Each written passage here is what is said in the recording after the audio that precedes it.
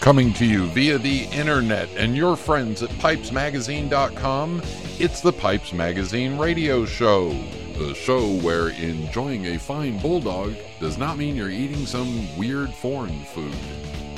Now, I invite you to sit back, relax, the smoking lamp is lit. Here's your host, Brian Levine. Bienvenidos a la Pipes Magazine Radio Show. I am your host, Brian Levine, coming to you on a 100% fully pre-recorded episode of, yes, the Pipes Magazine Radio Show.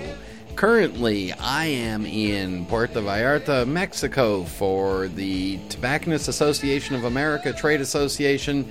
More on that in just a minute. But in tonight's show, in Pipe Parts, I'm going to talk real quickly, specifically on the Dunhill inner tube. And then my guest tonight and my guest coming up for next week, because that's already pre-recorded because of travel. My guest tonight, a longer than normal interview because it's Rolando Negoita.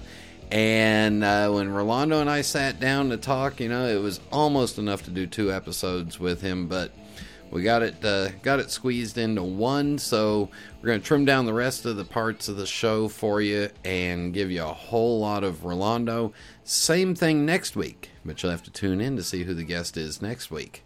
Yeah, we'll have music, we'll have a quick mailbag tonight, and then a rant. All that coming up on tonight's episode of the Pipes Magazine Radio Show. And again, as I said, I'm traveling again.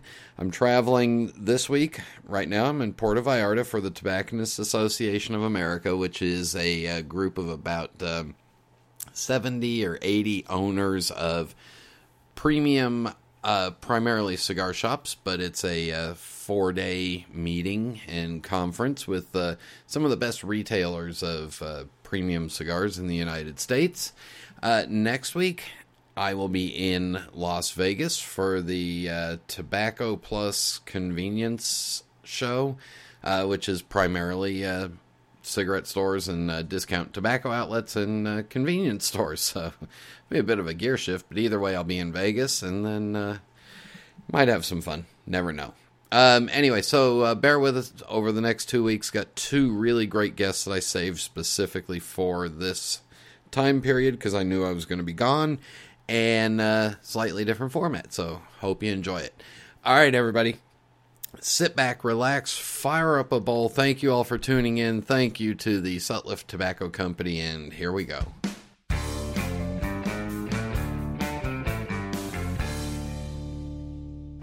I'm Jeremy Reeves, head blender of Cornell & Deal Pipe Tobacco Company.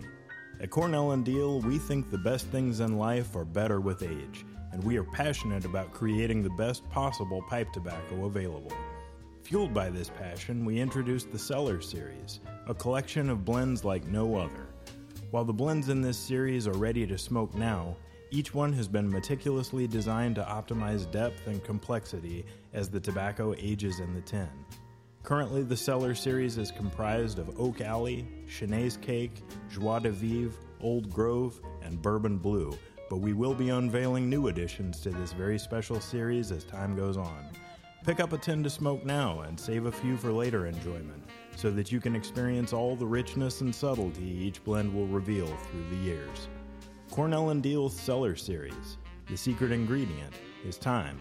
Contact your local or online retailer for information.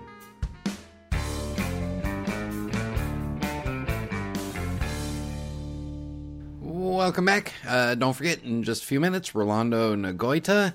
And in the meantime, a quick pipe parts on the Dunhill inner tube and how can you tell if a Dunhill stem is an original stem.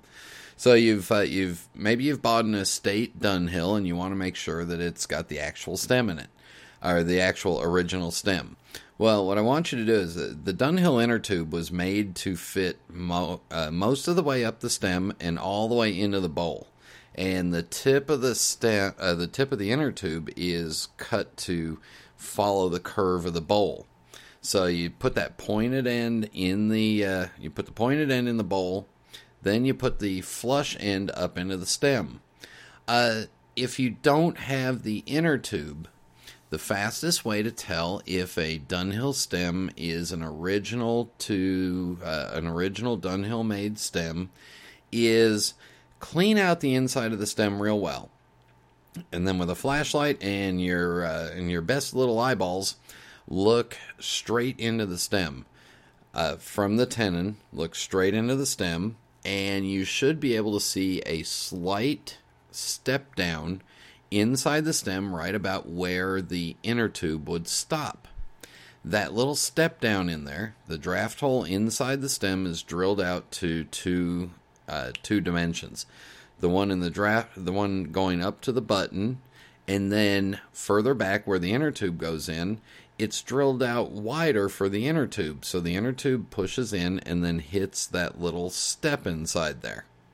That little step inside there is what stops the inner tube from moving around or going any further up into the stem than it should. The reason for the inner tube was to supposedly condense moisture on it, but it also made it real easy to clean out the draft hole. So you'd smoke the pipe, and after a while you'd take the inner tube out, throw it away, put a fresh one in. And Dunhill sold replacement inner tubes. The other way you can tell if a Dunhill stem is original or a very good stem is once you've cleaned it out, you should see the white dot on the inside of the draft hole. Because what they did was they drill a hole in the top of the stem, put the white dot material all the way through, drill out through the draft hole again and cut it off, and then smooth it a little bit, and then come over the top and cut it. So with a very clean inside of a stem, you can actually see that draft hole in there, or you can see the white dot in there. All right, so there's a couple of tricks for you. If you've got a Dunhill pipe with the inner tube, and you're smoking a fine cut or a really small cut pipe tobacco, take the inner tube and rotate it so that the pointed part of the inner tube is protruding out into the bowl. That'll protect the draft hole from some of that tobacco coming down into it. Just a little tip there for you for Dunhill pipes. All right, any questions, suggestions for stuff for pipe parts, please email me, Brian at PipesMagazine.com, or post it on the Pipes Magazine radio show page on PipesMagazine.com. And in just a minute, my conversation with pipe maker Rolando Negoita. This is Internet Radio. Heck! I wish I had a genie who could make it easy to order pipes and tobaccos online. You don't need a genie, sir. Visit fournoggins.com. They stock all your favorite pipes and tobaccos, and every order gets fast, personal attention. Orders are packed carefully and shipped quickly by priority mail. Fournoggins.com. Fournoggins.com. I can still see you, you know. A bit rusty, sir. Fournoggins.com. There's nothing quite like working in my shop or smoking my genuine Missouri Meerschaum corncob pipe, an American legend since 1869. It's the coolest, smoothest pipe I've ever owned. Check them out at corncobpipe.com. Welcome back to the Pipes Magazine radio show, and joining us on the phone is a pipe maker that I've shared a meal or two with, and somebody that I like to call a friend. I'm familiar with your pipes, but not so much familiar about your history. So please welcome Rolando Negoita to the Pipes Magazine radio show. Thank you. All right, so let's tell everybody, where did you grow up? I grew up in East Europe, Romania. I would call it more Transylvania because it's a northwestern part of Romania, which has a completely different culture from the rest of the country.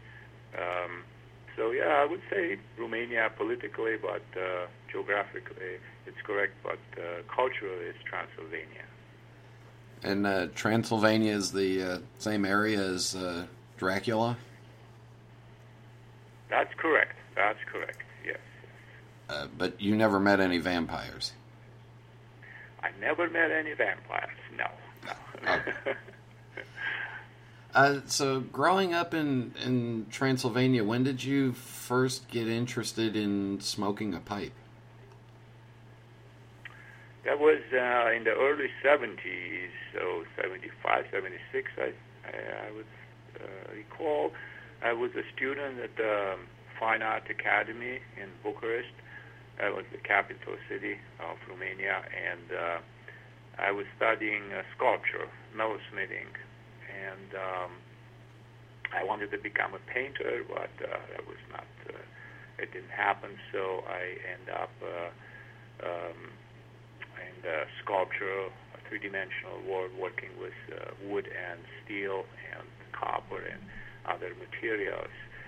And that's when I was introduced to pipe smoking. Some of my colleagues were smoking pipes, and I was immediately attracted by this strange object, that they were, and the smell, of course, that they were creating around them. Of course, we could smoke everywhere, in the classrooms, in the studios, on the street, in the restaurant, everywhere. So there was no such a thing as smoke restriction or anything. And I was curious to see that object. It was so that was when I first time seen and smelled a pipe, and I think I got pretty interested in that. Now, were cigarettes the primary thing that people were smoking back then? Correct. Cigarettes were abundant. Everybody was smoking. It was very rarely that somebody would not smoke. In the trains, in the buses, everywhere, people were smoking like crazy.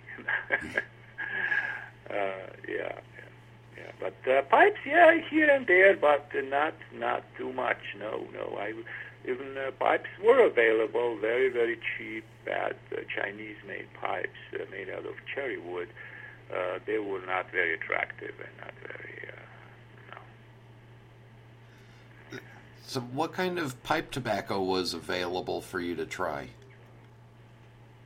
Well, there was the only brand that was available in the store was some kind of locally made, very dry, with a hay kind of taste, probably based on Virginia, probably very, very poorly made tobacco in a metal tin, and it was called club tobacco,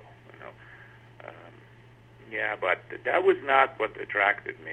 What attracted me was the smell of the amphora and the toast that these guys were smoking, and that tobacco was not available. That was brought occasionally by tourists, foreigners, and attaché to the embassies and the local diplomats, and stuff like that. That was the thing that really got my attention first time. So, my ignorance may show through, but at that time Romania was under the kind of sided with the Soviet Union and was behind the Iron Curtain. Correct. So there were a lot of restrictions, and general products, commodities were very scarce, so we couldn't really, find anything nice on the market. Even food was pretty scarce. So, it was a pretty tough time, I would recall. Yeah. So when did you get your first good pipe and first good pipe tobacco? Well, I remember I was in college, and were sitting and reading in a dorm, and we're like three guys in this dorm, and one of them pulled out this pipe, and I remember to these days it was a bulldog. I didn't know how to recognize that shape, but it looked very interesting with that square shank and with it was a sandblast. I don't remember the brand, but it's a beautiful, beautiful pipe, and they filled it up with with some 4-hour Borkum riff or Captain Black. I don't remember exactly which one was the first one I smelled, and the room filled up with this wonderful aroma, and everything was good at that moment. Really enjoying. It was a little bit of a break from the outside harsh world, So I say, wow, this is great. Yeah. When did you leave Romania? I left Romania together with my family, my wife and my son, in 1990, and that was January 1990. That was exactly after the collapse of the Iron Curtain and the communist system. We're trying to leave the country for many, many years. We're trying for 8 years to apply for a passport. We were denied. The system would not allow too many people to emigrate or to visit or to even getting a tourist visa was quite impossible. You were supposed to be part of the system to show guarantees that you will return, leave something behind, a house, a car, or something, family, so they can have a hand on you, So, but yeah, we left 1990. Yeah, that was when everything starts getting when the Eastern Bloc opened up towards the west. Now, had you made pipes for yourself in Romania? Well, that's an interesting story because the moment I saw that first pipe, I thought, well, wait a second, that's my training. I know how to carve wood. I know how to hammer metal. I know how to design. I know how to make things. Why not making a pipe? Because as I told you, there were some pipes on the market in the tobacco stores. It's very, very small tobacco stores, but they were made out of cherry wood. They were mainly made in China, very, very, very inexpensive, with a red stain and very, very crude pipes. Later on, looking at them, horrible engineering and very unattractive. So that was not something I would pick up. And so you decided that you'd try making your own. Yeah. I picked up some wood. I went home in a vacation to my place in Romania. My father had a little bit of a land and fruit trees, and he was heating with wood at a big wood stove in a living room, and there were all these logs laying around, and I picked up some. Remember, it was some plum wood. It attracted me because it was very beautiful. It was looking close to that pipe, to that bulldog I've seen. So that kind of dark brownish color with beautiful designs on it, and it was very attractive. So I started cutting and drilling, and of course everything was done, by hand with a hand-hold power drill, and actually no power drill, it was an electric cord drill. Something came out. The problem I had was with the mouthpiece. I could not understand how they drilled that bent mouthpiece. That I didn't know they drill it straight and then they use heat to bend it. I could not figure that out. So what I did, I went to the market and bought one of those cheap Chinese pipes and took the mouthpiece out. It was some kind of plastic vulcan. I don't know what it was, and fit it into the new pipe I was making, and I was also taking another one, cutting it in half, and looking at the cross section, see how did they drill, what was the size of the air hole, I didn't know much about, but I tried to replicate that engineering, and I made it into a smokable pipe. So borrowed a little bit of that tobacco from my friend. Went back to Bucharest, and I filled it up, and it smoked. It smoked miraculously. It worked. So that was very encouraging. Very encouraging. I didn't like the taste because probably the wood was not ideal for pipe smoking, so it had a little bit of a bitter taste. I was trying the other pipe, the Bulldog, and I could tell the difference. But smoking it over and over again, eventually it built up a cake. I didn't know it was a cake by then. It was like charred black stuff inside, and it started smoking better and better. So I said, well, wait a second, let's make more. So next time I was picking up some horn. I found some horn, and I managed to drill. Of course, I couldn't bend it, so I made it into a straight pipe. And little by little, just the number of pipes started growing and becoming more creative with them, more shapes, and trying new types of wood. I picked up some apple wood and then some cherry, and I digged out some rose bush roots. My father actually said, "Oh well, the roses they have this big. We had these old roses that died in our backyard. So why don't you try that?" So we went for a hunt, dig out some big burls of rosewood, and cut it with a chainsaw, and let it dry for a few years. And interesting, that was beautiful. A lot of cracks and imperfection, but I thought that was beautiful. I mean, that was part of give the pipes more character, and the color of the wood was beautiful. And they start. I ended up probably a year later. I had like 4 or 5 pipes, smoking pipes that I could smoke. It was exciting. It was exciting, and interestingly enough, I got a lot of attention from my friends, for these unusual pipes, because I started carving them in a very, very different way. I was just immediately leaving away the whatever I've seen, and try to improvise and be very creative.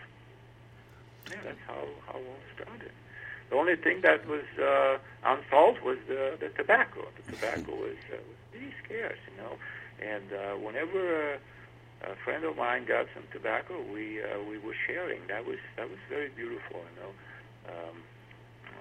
just smelling it, then very careful, out of reverence for every piece of tobacco and every cut, and smoking it carefully, and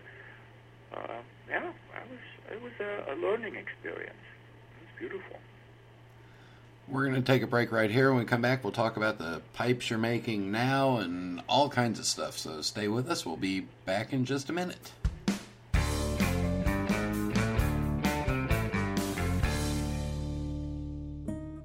Italians have always been known for their aesthetic passion. It's their birthright, their legacy. And just like Savinelli, it continues to grow and evolve. It is ever-changing. Milan, 1876. Achille Savinelli set out to change the way the world viewed smoking pipes, opening one of the world's first specialist tobacco shops. From one small storefront to a factory that delivered handmade pipes all over the world, the legacy he forged became one filled with success and prestige. Achilles' dream is carried on today by his family, who continues the Savinelli legacy. Each year, Savinelli debuts a series of new, forward-thinking designs comprised of quality-crafted pipes shaped from some of the best briar in the world. Behind every beautiful object, there's a story. Start your own chapter. Visit your local tobacconist or premium online dealer today.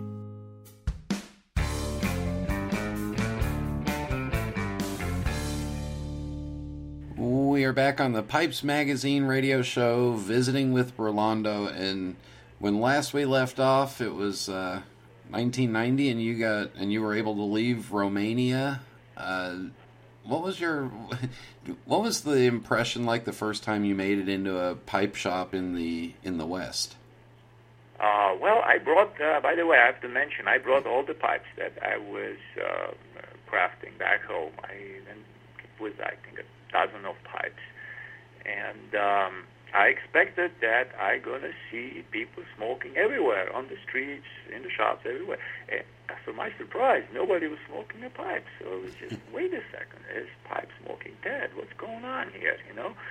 So it took me a while to discover a tobacco shop, right? I was new in New York. I was working as an assistant designer for a jewelry company in Soho. And in lunchtime, I was just browsing the street in the search of a tobacco shop. And finally, I found a little shop somewhere. And I got the pipes. They were too expensive for me to buy, of course, at that time. I was at the beginning of my career, so couldn't afford that. But there was Amphora, Captain Black, and Borkum Riff for sale. So it was like $1.25 or something. I don't remember exactly. It was something that I could really afford. A couple of bucks for a pouch, and that was it. That was amazing, you know, to buy my first pouch of tobacco, you know, and go home and smoke it in my fruit tree wood pipes, and it was amazing. Yeah, and it took probably a year or so. I was going to shops for some supplies in the Diamond District on 47th Street to get some tools or materials for my jewelry project, and I think it was 46th Street between 5th and 6th that I run into Ed Burak's shop. Oh, and wow. that was the shock of my life. So I remember going down a few steps into his shop and seeing the art of pipes, making the art. I mean, they were art, you know. I was like, whoa, this is it, you know. I spent hours there coming back. Of course, Ed was there, and he was trying to sell me pipes, and of course the price was prohibitive, $30 to $120 to $200 pipe, which today is a decent price, but then that was prohibitive for me. But I was looking at his work, and I kept visiting that shop over and over again, looking at his pipes, and I can say there was influence. You know, I wanted to carve something that showed that elegance and beauty of his forms. But the problem was no wood. I didn't have my stack of cherry wood. I didn't have anything, and I finally asked Ed for where he gets his wood, and they said, "Well, I can sell you a block if you want to start a pipe." So yeah, that was the beginning. Early beginning. And then we fast forward. You live in upstate New York, and you've been teaching and doing all kinds of stuff. What else besides teaching in the pipe making? What else are you doing? I was getting a job, evening job at the continuing education at Parsons School of Design, teaching people how to make jewelry, and yeah, that was one job, and I started building a little shop in my home in a garage. I started getting wood, briar wood, and saving some money, buying a lathe, buying a few sanders. So things start growing, but still, I thought there is no market for pipes. I could not see anybody, really buying, selling, except Ed Burak, and I thought there's not much to do about just for my own enjoyment, making some pipes, smoking them out of good briar, and that was it, till one day. I met somebody, and that was it. I met the president of the Hudson Valley Pipe Club, and he actually walked in my class, Parson, and was asking if somebody can fashion him a silver ring for a pipe that he. And I said, well, I can make it for you, but also I can make a pipe if you're interested. So he goes like, oh, are you a pipe smoker? I say, yeah. Well, so why don't you join our pipe club? So meet more guys. So all of a sudden, this whole world opened up of pipe smokers and collectors, and they were very supportive. They liked the shapes that I was making and said, why don't you make more? And were interested in buying and purchase them. So that's how the serious business started. And that was it was pretty late, I think, towards 2000, end of the 90s, I would say, yeah. And I can honestly say that your pipes are distinctive. I mean, I can spot a Rolando-made pipe from across the room because you developed your own style, and your shape inspirations are all from, I would assume they're all from things that you see in nature? That's correct. So I think my background, artistic education, was a main factor here. So I was always looking with a fresh eye and always see possibilities. And I thought that the pipe is a great medium for an artist. There were endless possibilities of expression in that piece of wood.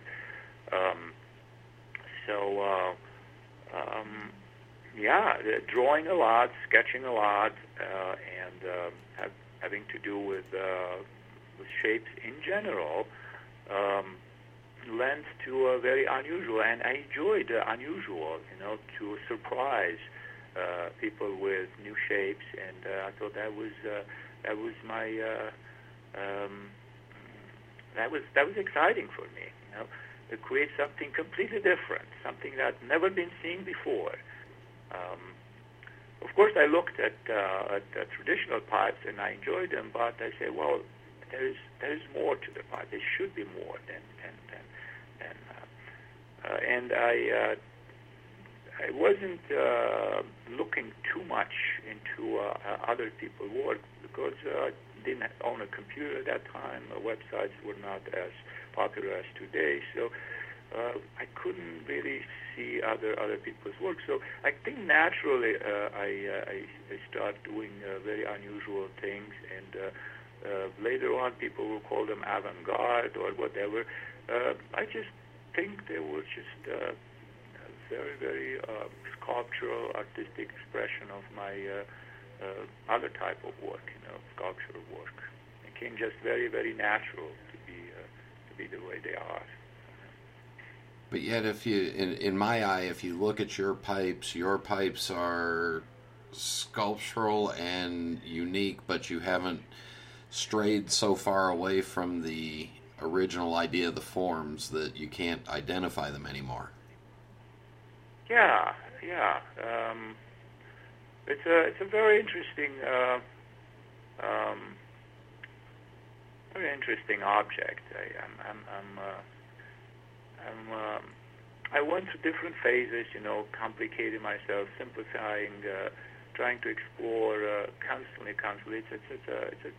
It was always a challenge, but a fun challenge to explore the possibilities. Never exhausted. I don't think there is a limit to it. And later on, when I started getting better and better wood, and I spoke to a few professionals in the field, like older carvers, I understood that this dialogue. I started understanding the dialogue with the material in the direction of grain and engineering.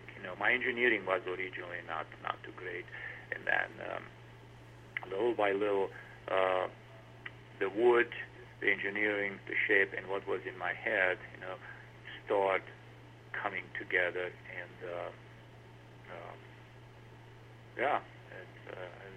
as a process, a long process, discovering.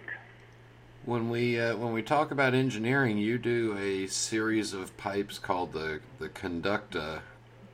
You want to describe those for everybody? Yeah, I can tell the story where this came from. It was a very interesting story. I was I don't remember exactly. I was in St. Petersburg at a pipe show, and I remember I met Revyagin, a famous Russian carver, and he didn't speak English, so it was difficult to communicate. But we had a common ground. We had pipes, so we could really speak another language of pipes, pipe shapes in engineering. Very interesting. So we sat down, and I've seen his what he called now reverse calabash. I think he, in my opinion, I'm not sure if this. In my opinion, I think he was the creator, the inventor of this new system of reverse calabash, in which he was creating this back chamber inspired by traditional calabash, but putting the chamber in the back of the pipe towards the stem and carving it by hand and creating this cooling, immense cooling chamber. That made sense all of a sudden. It really made sense in my head. Hey, wait a second, this is something to explore, And I remember there was Tom Elton was there and some other Danish carvers, and we all sat down and looked at the Reagins and said, "Wow, this is something," So then we left. Tom went to Denmark. I went to New York, and we started exploring the system, each in his own way.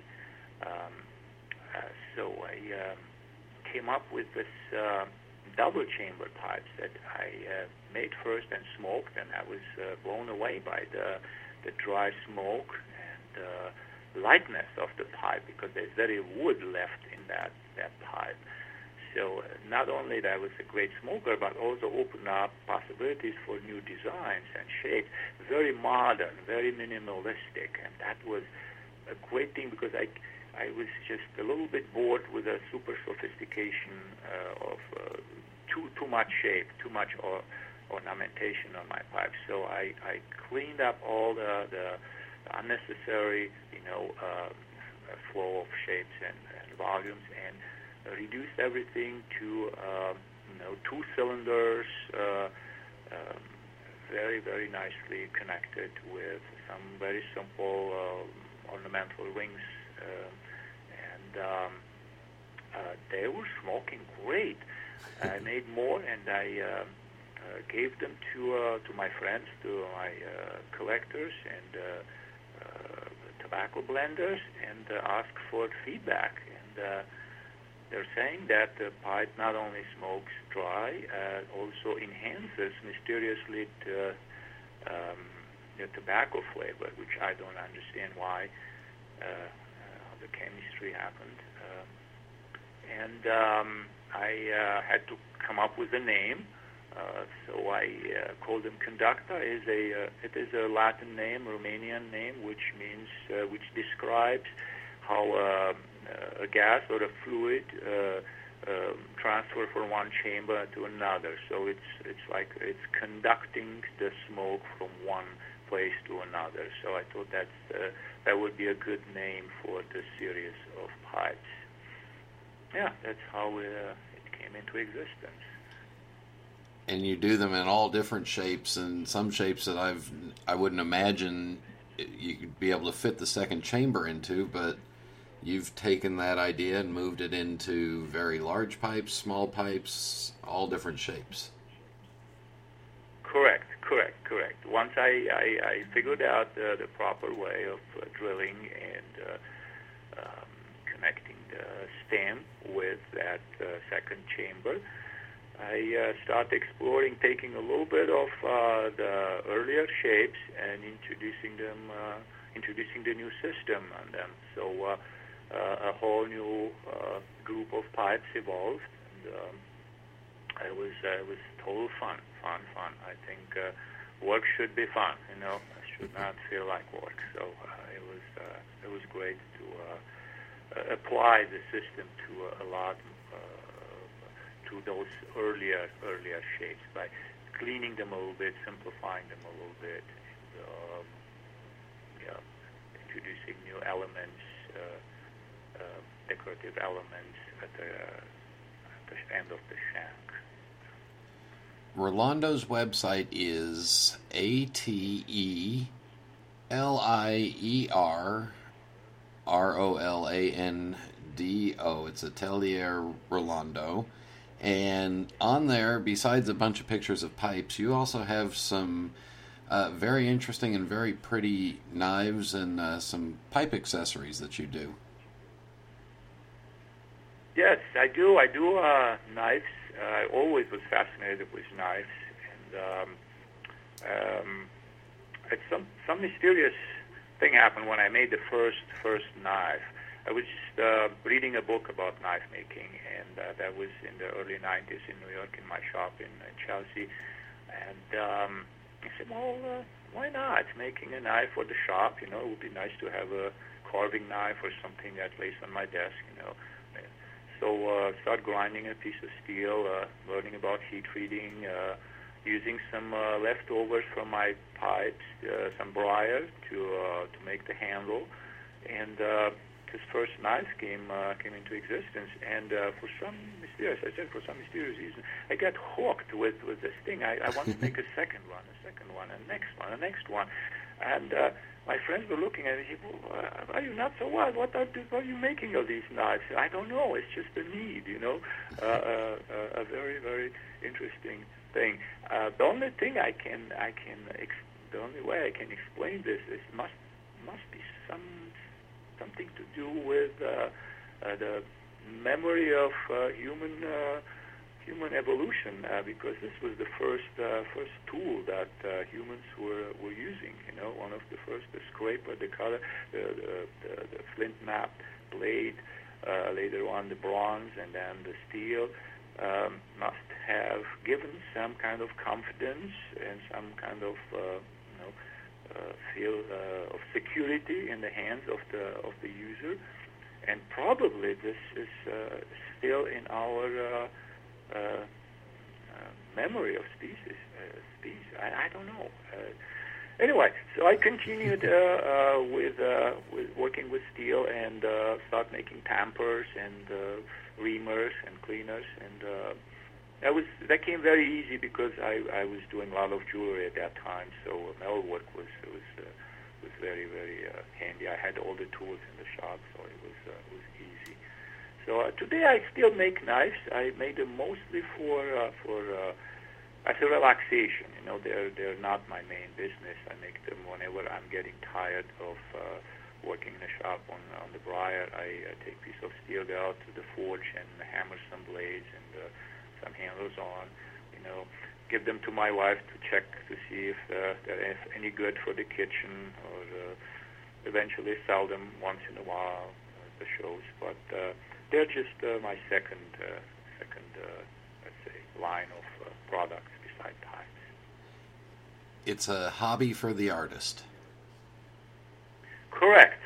That's a good definition. It's a hobby, yeah, and with the huge variety of steels that are available today, and I started making some Damascus blades, and then I discovered the junkyards and all that good old steel that's in the leaves of a truck and the spring of a car, and all that good steel that can be recycled and will cost nothing. So I once in a while go to the dump and pick up some good spring leaf from an old car or something, and forge a wonderful blade, good steel. So that's another fun thing to do, and I also teach kids doing that. I have a bunch of friends who are their kids are interested in knife making. So once in a while, maybe in summertime, I usually do a little workshop with the kids and make some wilderness knives that they can take out in the woods. And it's a super fun thing to do. Rolando, well, we could go on for hours because it's really fun talking to the artist that makes a functional sculpture. But we will wrap this up with the Fast 5 final questions. You've heard them before. No right answer, no wrong answers, whatever comes to your mind. Are you ready? Yes. What is your favorite pipe? I don't have a favorite pipe. Come on, there's so many pipes out there. There is no way. No, that question cannot be answered because each pipe is an entity of its own with its character and beauty. It's like saying who's your favorite person in the world. It's impossible. Each pipe it's unique and has its pro and con and its beauty and its I don't know. There is no way. I smoke all my rejects, so I have a huge box of rejects, and they have like little imperfections right here and there. I cannot sell them, but they're perfect smokers. So based upon my mood, based upon the time of the year, based upon the tobacco I'm smoking, mostly based on mood, I pick up something and say, wow, this is my favorite. I smoke it, I put it back, maybe a week later I pick another and I say, oh, I love this one. You know, I have also a few pipes that I exchange with other fellow pipe makers. So I trade pipes sometime at shows, and sometime I feel attracted to one of them, and I smoke them with great pleasure and take it with me on a trip or somewhere, and then it lays down for months, and I pick up something else. So there's no way of saying it's a favorite pipe. No, I'm sorry. All right, well, we'll try this one. What's your favorite tobacco? Oh, that's easy. Okay. A little bit easier. Not easy. A little bit easier.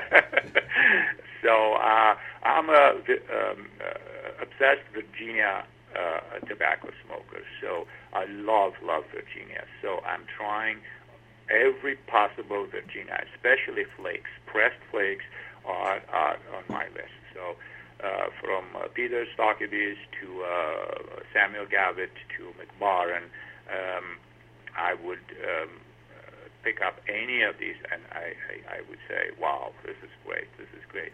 I love flakes, Virginia flakes, and I like Latakia too, but not as I don't smoke it as often. And sometime I think my favorite tobacco would be, let's say, right now I'm smoking this pure Virginia McBarron, which I find in a very good tobacco for a morning pipe. You know, maybe later in the afternoon I'll smoke a Sam's Flake or something. You know, but definitely Virginia. That's my tobacco. Yes. What is your favorite drink? Oh, single malt Scotch. That goes well with Virginia. You cannot beat that. Cannot beat. There's a lot of choices out there on the market. I would say Lagavulin would be one of my favorites, and Talisker, but especially single malts. Yes, that's my favorite. When it's time to relax, do you prefer a book, a movie, or music? Music. I have a great sound station in my shop that my son helped me put together, and I play a lot of. I let the computer play a lot of music for me through these amplifiers, and that's the best way to relax and work. It's helping me focus, concentrate, and do my work, and I like movies as well. I watch a lot of movies, classics and independent movies, and I do like movies a lot too. Yes. And the final question: do you have a particularly favorite pipe smoking related memory? Pipe smoking memory. There are many, but they cannot beat a moment of when collectors and friends and pipe smokers and musicians gathering in my shop, and we light up pipes and open up a bottle of single malt and play music and smoke. I mean, enjoying all the good things in life, as I used to say. And there were many of these moments. I tried to convince people to come to my shop and to do this once in a while.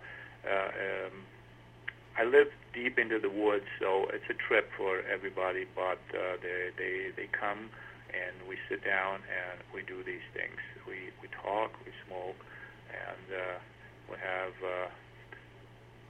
the best time of our lives, I would say. Can't go better than that. Also, a very good memory of smoking pipes and enjoying pipes is an annual gathering here at in Peekskill in New York. We have this Hudson Valley Pipe Club show in November every year. There's a limited amount of people there, and we get together for a few hours, smoke, do the same thing, have fun, talk to people, friendship, camaraderie. It's all about this beautiful community of pipe collectors, smokers, and pipe fans. I cannot pick up one moment. They're all great. And as I said, with the pipes, I don't have a specific pipe or a specific moment, but I know when I hold a good pipes in my hand, or when I have good friendship and a good company in my shop. Will we see you at Chicago this year? Absolutely. Yes, I'm gonna be in Chicago. Absolutely. I miss Chicago. I missed it a few years in a row because of my teaching schedule, but I figured out a way to straighten up these things, and I will be in Chicago. I will definitely be there, yes. Bringing new things. Rolando, I'm looking forward to seeing you. I'm looking forward to see you and all my friends there and all the people that I know. Absolutely. Check out Rolando's website, and if you get to Chicago, look for him. He's easy to find, probably wearing a brown leather vest. That's a good one, yes. The one that my wife made for me, yes. That's my pipe smoking vest, correct. Thank you very much for joining us. Thank you, Brian. We'll be back in just a minute.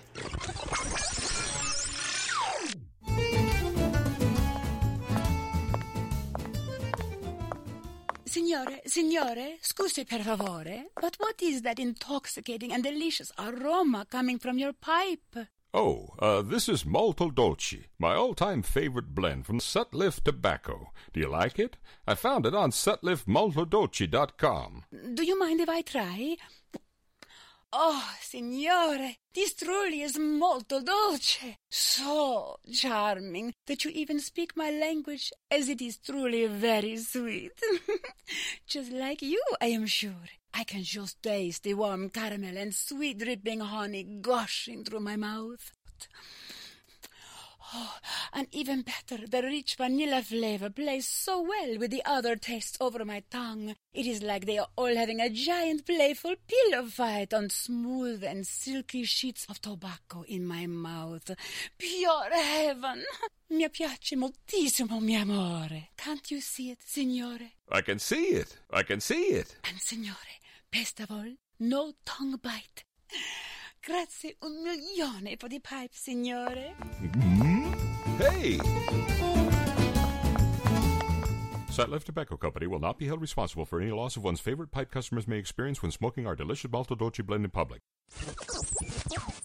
This is Internet Radio. And welcome back.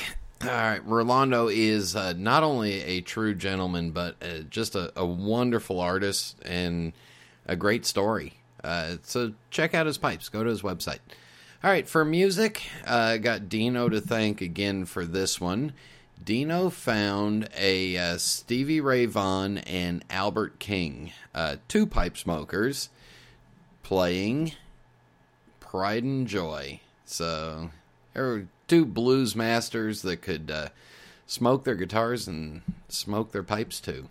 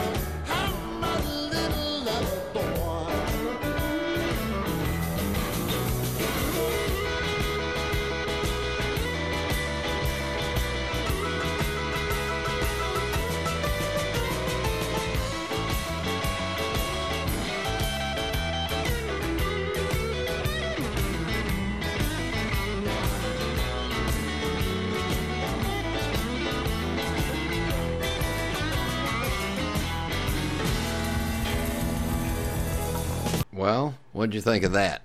I mean, just smoking hot. Master, I have mail for you. In the mailbag, John Seiler writes, "Hi, Brian. After a while, everyone comes up with their own way to put tobacco away. We learn from experience." Yes, we do. He goes on to say, "I don't believe I have met Dan Barnes. I've found that there is a time for a pipe and a time for cigars. I normally smoke pipes. Cigars are for those times when I can't smoke a pipe." Makes sense. Such as riding the lawn tractor, cutting grass, or when they run out of McClellan 5100 at my favorite shop. I think that Dan needs to try a good briar if he has not. Music, Earl Hines, Stormy Monday Blues, nice but short. John, how's this one? This one was longer. Rant, what can I say? I agree, nice show. And the last one real quick. Jabo writes, great show again. Store my tobacco the same anyway. If you run out of room, give me a holler and I'll help you out. Keep up the good work. Always enjoy your stuff. Thank you very much. And don't forget also, the JDRF auctions are coming up. If you have something that you'd like to donate, please email me, Brian at PipesMagazine.com, and I'll gladly take that off of you. And in just a minute, rant time.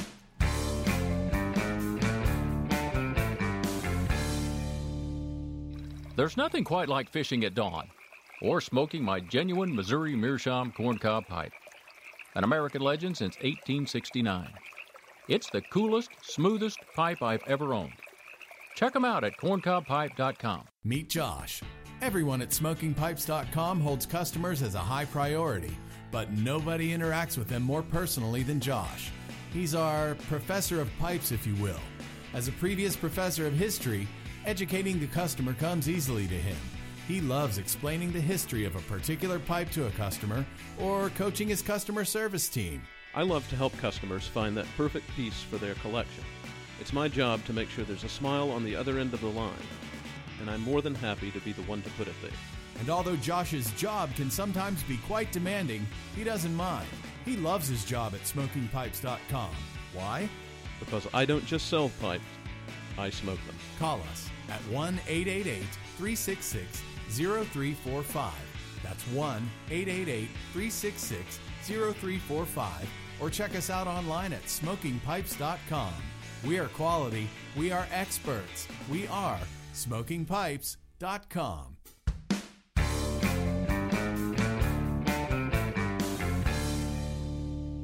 Cowboy. Cowboy.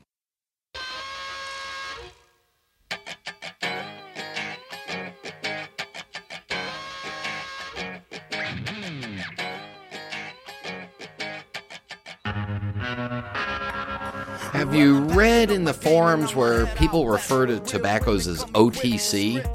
Does anybody really know what OTC means? It means over the counter, and that is a term that is referenced when dealing with drugs.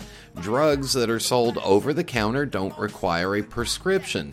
Well, who's the moron that started using OTC in the forums for what we in the industry call either the mass market, the popular priced, or the drugstore tobaccos? I mean, really, do we need to reference a tobacco as something that's available over the counter as opposed to the other ones that require a prescription? I mean, come on, it's stupid enough to use an abbreviation, but to choose OTC over the counter, the same thing that is referenced when you're talking about painkillers and other narcotics? No, why don't you call them what it's properly called, which is either mass market tobaccos or the drugstore blends, whatever you want to call them, but don't call them OTC. It just looks stupid, and the last thing we really need is for someone from a government to look in here and say, aha, it really is a drug. We need to regulate you even more. So get the OTC out of the forums. Don't refer to any tobacco product as OTC. It's not manufactured. We can't run ads about how it's going to make your sex life better. It's not prescribed by a doctor. No, tobacco is a naturally grown item that is processed and created in a blend. Call them mass market, call them drugstore blends, call them popularly priced, but over the counter or OTC, I mean, really, that's about one of the stupidest things I've seen on a regular basis in the forums. All right, that just about wraps up tonight's show. Want to remind you all to please leave a rating or review on Stitcher or iTunes. We appreciate those. Post any comments you got on the Pipes Magazine radio show page on PipesMagazine.com. Want to see what I'm doing in Mexico? Hopefully I'll post a few pictures or two. Maybe. I don't know. Depends on what the Wi-Fi's like. Thank you to Rolando for joining me. Thank you all for tuning in. And until next time. Happy trails until we meet again. Happy trails to you. Keep smiling until then. Who cares about the clouds when we're together? Just sing a song and think about sunny weather.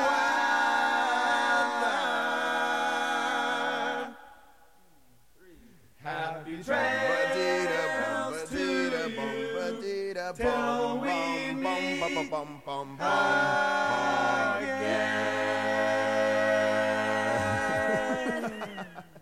Badges?